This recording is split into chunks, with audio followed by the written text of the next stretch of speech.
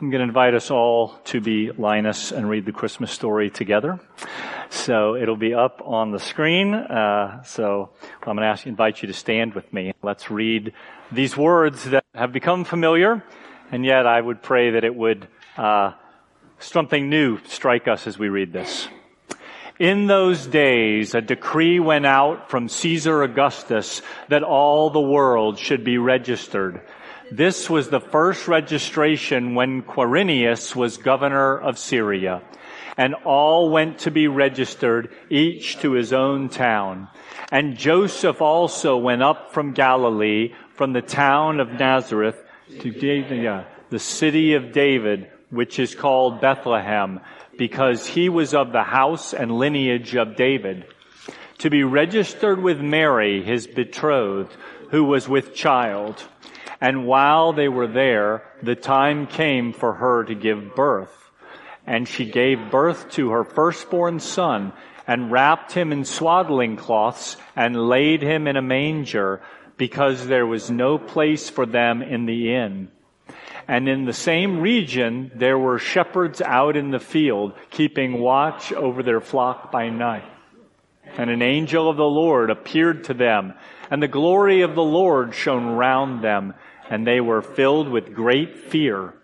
And the angel said to them, "Fear not, for behold, I bring you good news of great joy that will be for all the people. For unto you is born this day in the city of David a Savior, who is Christ the Lord. And this will be a sign for you. You will find a baby wrapped in swaddling cloths and laying in a manger." And suddenly there was with the angel a multitude of the heavenly host, praising God and saying, "Glory to God in the highest, and on earth peace among those with whom he is pleased." When the angels went away from them and into heaven, the shepherds said to one another, "Let us go over to Bethlehem, see this thing that has happened, which the Lord has made known to us." And they went with haste and found Mary and Joseph and the baby lying in a manger. And when they saw it, they made known the saying that had been told them concerning this child. And all who heard it wondered at what the shepherds told them. But Mary treasured up all these things, pondering them in her heart. And the shepherds returned, glorifying and praising God for all they had heard and seen as it had been told them. You can be seated.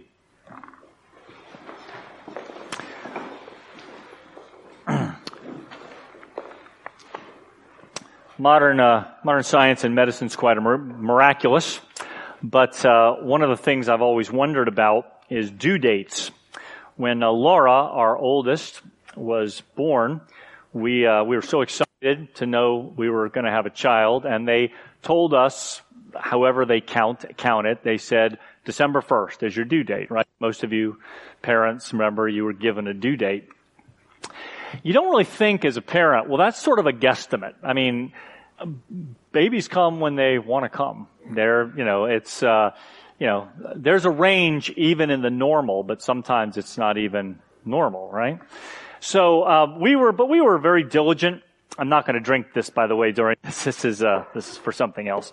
But, they told us, we were already first babies. We were living in Orlando, Florida area. And, Barbara, my mother-in-law, came down, sometime around Thanksgiving-ish to get us ready, be with us for the first couple weeks of the birth and, kind of help us out and all that. So we were set, So the day comes, right? And, I'm following Nancy. I'm like, all right, feeling something. Nothing. Okay, all right, well, it's fine. December 2nd comes, 3rd comes, 7th comes, 12th comes. I'm like, what is wrong with you? I mean, they told us the 1st, this is, anyway. And then Barbara's like, I got stuff to do. I'm, for real. She's like, I wasn't, this is it. I wasn't playing. She's very generous with her time, but she's like, this was the time I was here to help you, and they've been shopping and then we getting the house ready and the house plenty ready. No baby, right? So they say 2 weeks, after 2 weeks, they're like, we gotta help it along or whatever. Fortunately, our doctor was not too much into, helping along. But, so on the 14th, 2 weeks later, as Barbara's just at her last, and Laura came into the world, and it was great. And Barbara said, "Oh, cute baby, bye." And she left and left us to deal with that. Having children, having babies, and the timing of that is not always something you can plan and predict. And what we read in this story today is that this is not the timing, the manner, the place, the plan that Joseph and Mary had, right? Unwed pregnancies, not so great in that culture. Maybe not great any time, but that culture would be a shame. And here they are. So I'm gonna use this, and you'll see where I'm going with this in a minute. But so you have timing, which is not exactly what you want. You have a situation in a place where now, for baby number 3, we were living in California, and she was about 8 months pregnant. And I said, I think God wants us to move to Shreveport, Louisiana. Really? 8 months pregnant? Well, yeah, I think that's probably what we should do. Now, we didn't take a donkey, but I can tell you that it doesn't matter how you travel. Traveling at 8 months, leaving one house, packing everything up, and setting up another house is not something. Just guys, I can tell you, generally speaking, this is not a great idea to plan that. But when you're timing of that, it's sometimes, you could say it was in our hands, but we were really feeling like we were obeying what God had led us to do. Now, Joseph and Mary didn't have the same leisure and luxury of the choice. We just read that Augustus says, I need to know how many people I can tax. I have building projects that need to happen. So I need everybody in the whole realm to go back to your hometown right now. And I'm sure Mary's like, I'm about to give birth. I don't think Caesar, that request made to Caesar.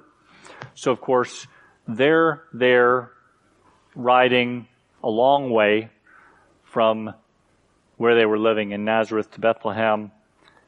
And, we know the story. There's no room at the inn, and it's not, the timing and the place wasn't what they would have chosen. The manner in which they were born, in which Jesus came, once again, not exactly what you would choose. We had this one good. We had really nice, cradle, and swaddling cloths were all clean, and no feed trough or manger for us. But you'd look at it and you'd think, man, it's chaos. This is a world in chaos. A pregnant, unwed young girl going off to some place that's not home without the benefit at a timing they didn't choose, in a manner they didn't choose, and yet,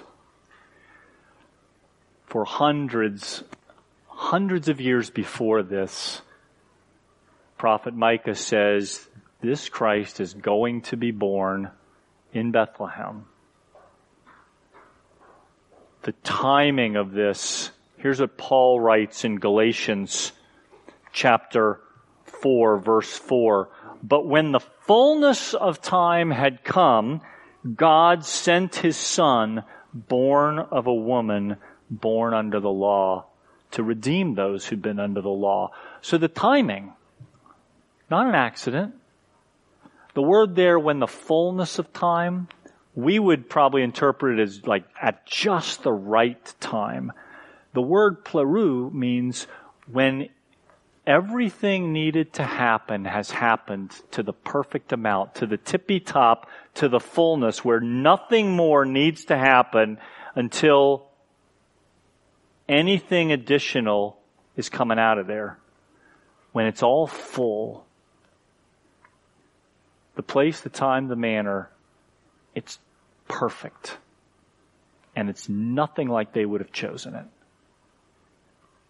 And yet at this moment, the gift is given. Now, we can romanticize the birth of Jesus in many ways, like just, I don't know, because of pageants and other things and Charlie Brown Christmas. We can romanticize it, but its offense is far deeper than just, the baby's born in kind of a stable environment. Haha, that's a joke. It really wasn't, but I just, here's the problem with gifts.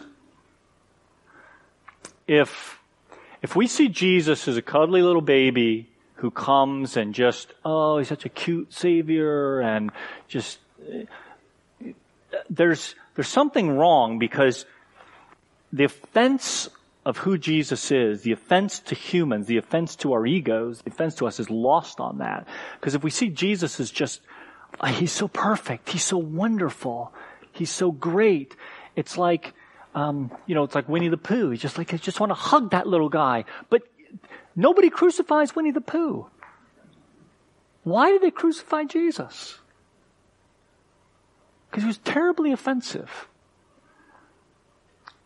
Some gifts you're given because you want them and, you really saw something you like. Some gifts you're given because you need them, right? When I was 13, not this particular one, but when I was a 13-year-old boy, my parents gave me this in my stocking stuffer as a gift. I didn't know what it was, but they said, you need this.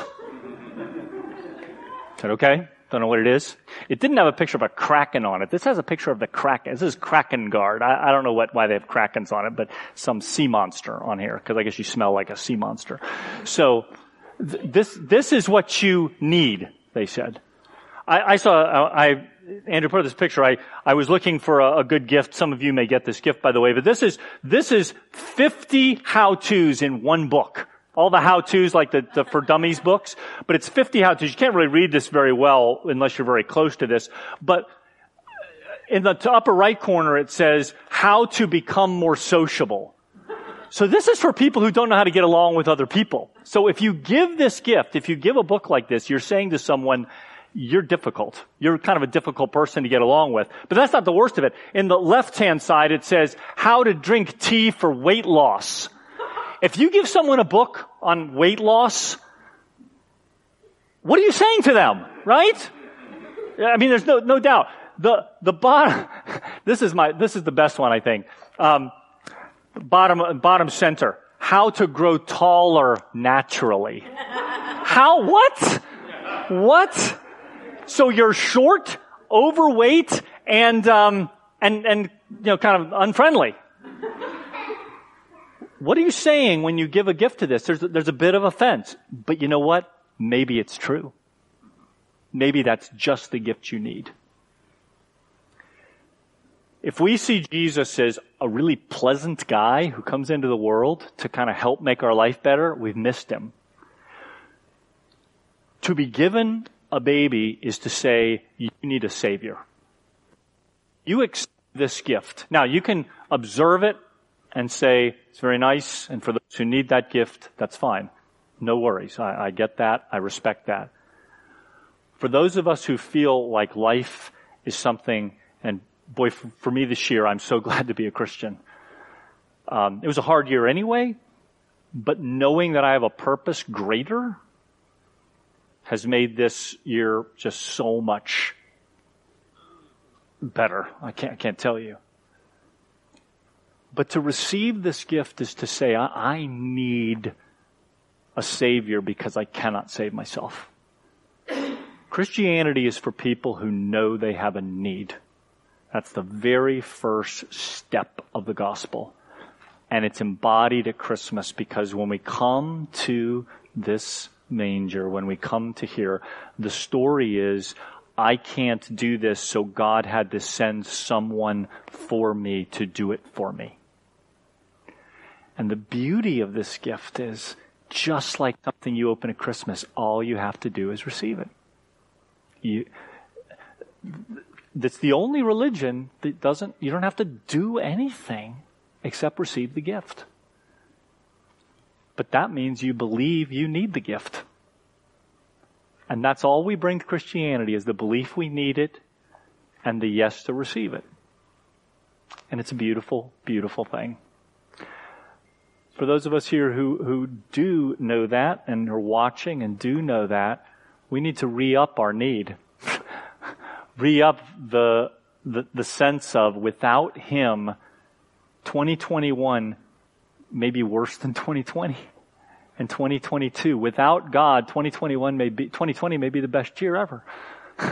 Without God, life is desperately hopeless. I'll just say that.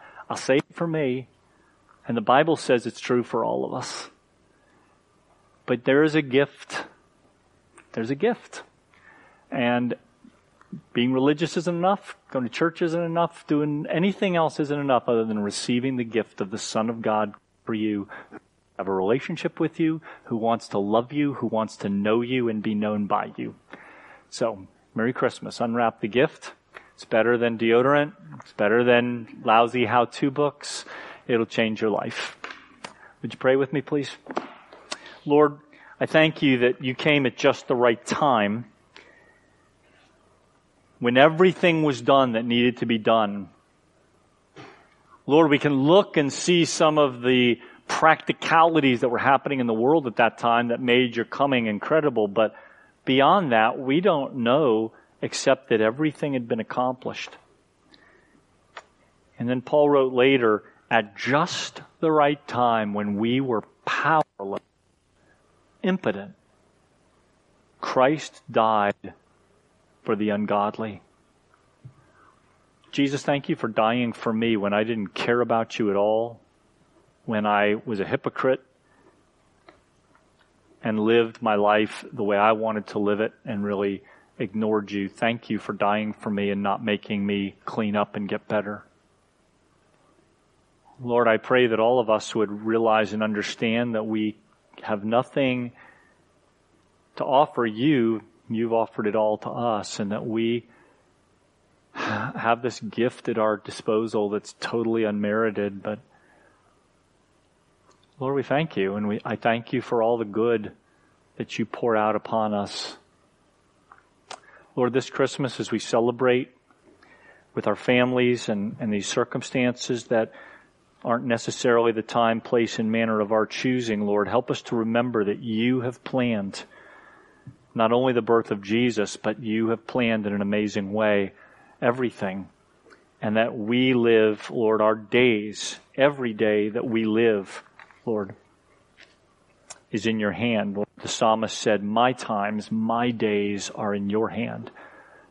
So just like the birth of Jesus, we want to live in the knowledge that we are part of a greater story and a greater plan. Lord, for all of us listening in our homes tonight, listening later, when we're worried about what might happen, Lord, help us to take comfort in the fact that you are never out of control, you're never late, you're never early, and you're never surprised. So Lord, help us to trust in you. Teach us what that means each day we live. It's in Jesus' name we pray. Amen. We are going to close. Are all the candles up here, Nancy? Are these all of them? Okay, so there's a basket in back, there's a basket in front. What I'm going to ask is if one member of each family can come and grab candles from either the basket up here or the basket back there. Just one member come and kind of wait till, we'll have plenty of time, but just wait until, there's room up here. And then we're going to turn off all the lights. And I just want us to have a time as we sing Silent Night to just ask God. If you don't believe, would you just ask God, would you show me if you're real or not? If you do believe, would you ask God to simply show you more of who He is and what He would like for you? Thank you for being here, Lord. Thank you for coming for us. Thank you for giving purpose and meaning. to the lives of those who believe you and trust you. Send us out into this world as lights. Help us to be lit by you and your Spirit's flame, not by our own efforts. And help us to walk in peace in a world of chaos. It's in Jesus' name we pray. Amen.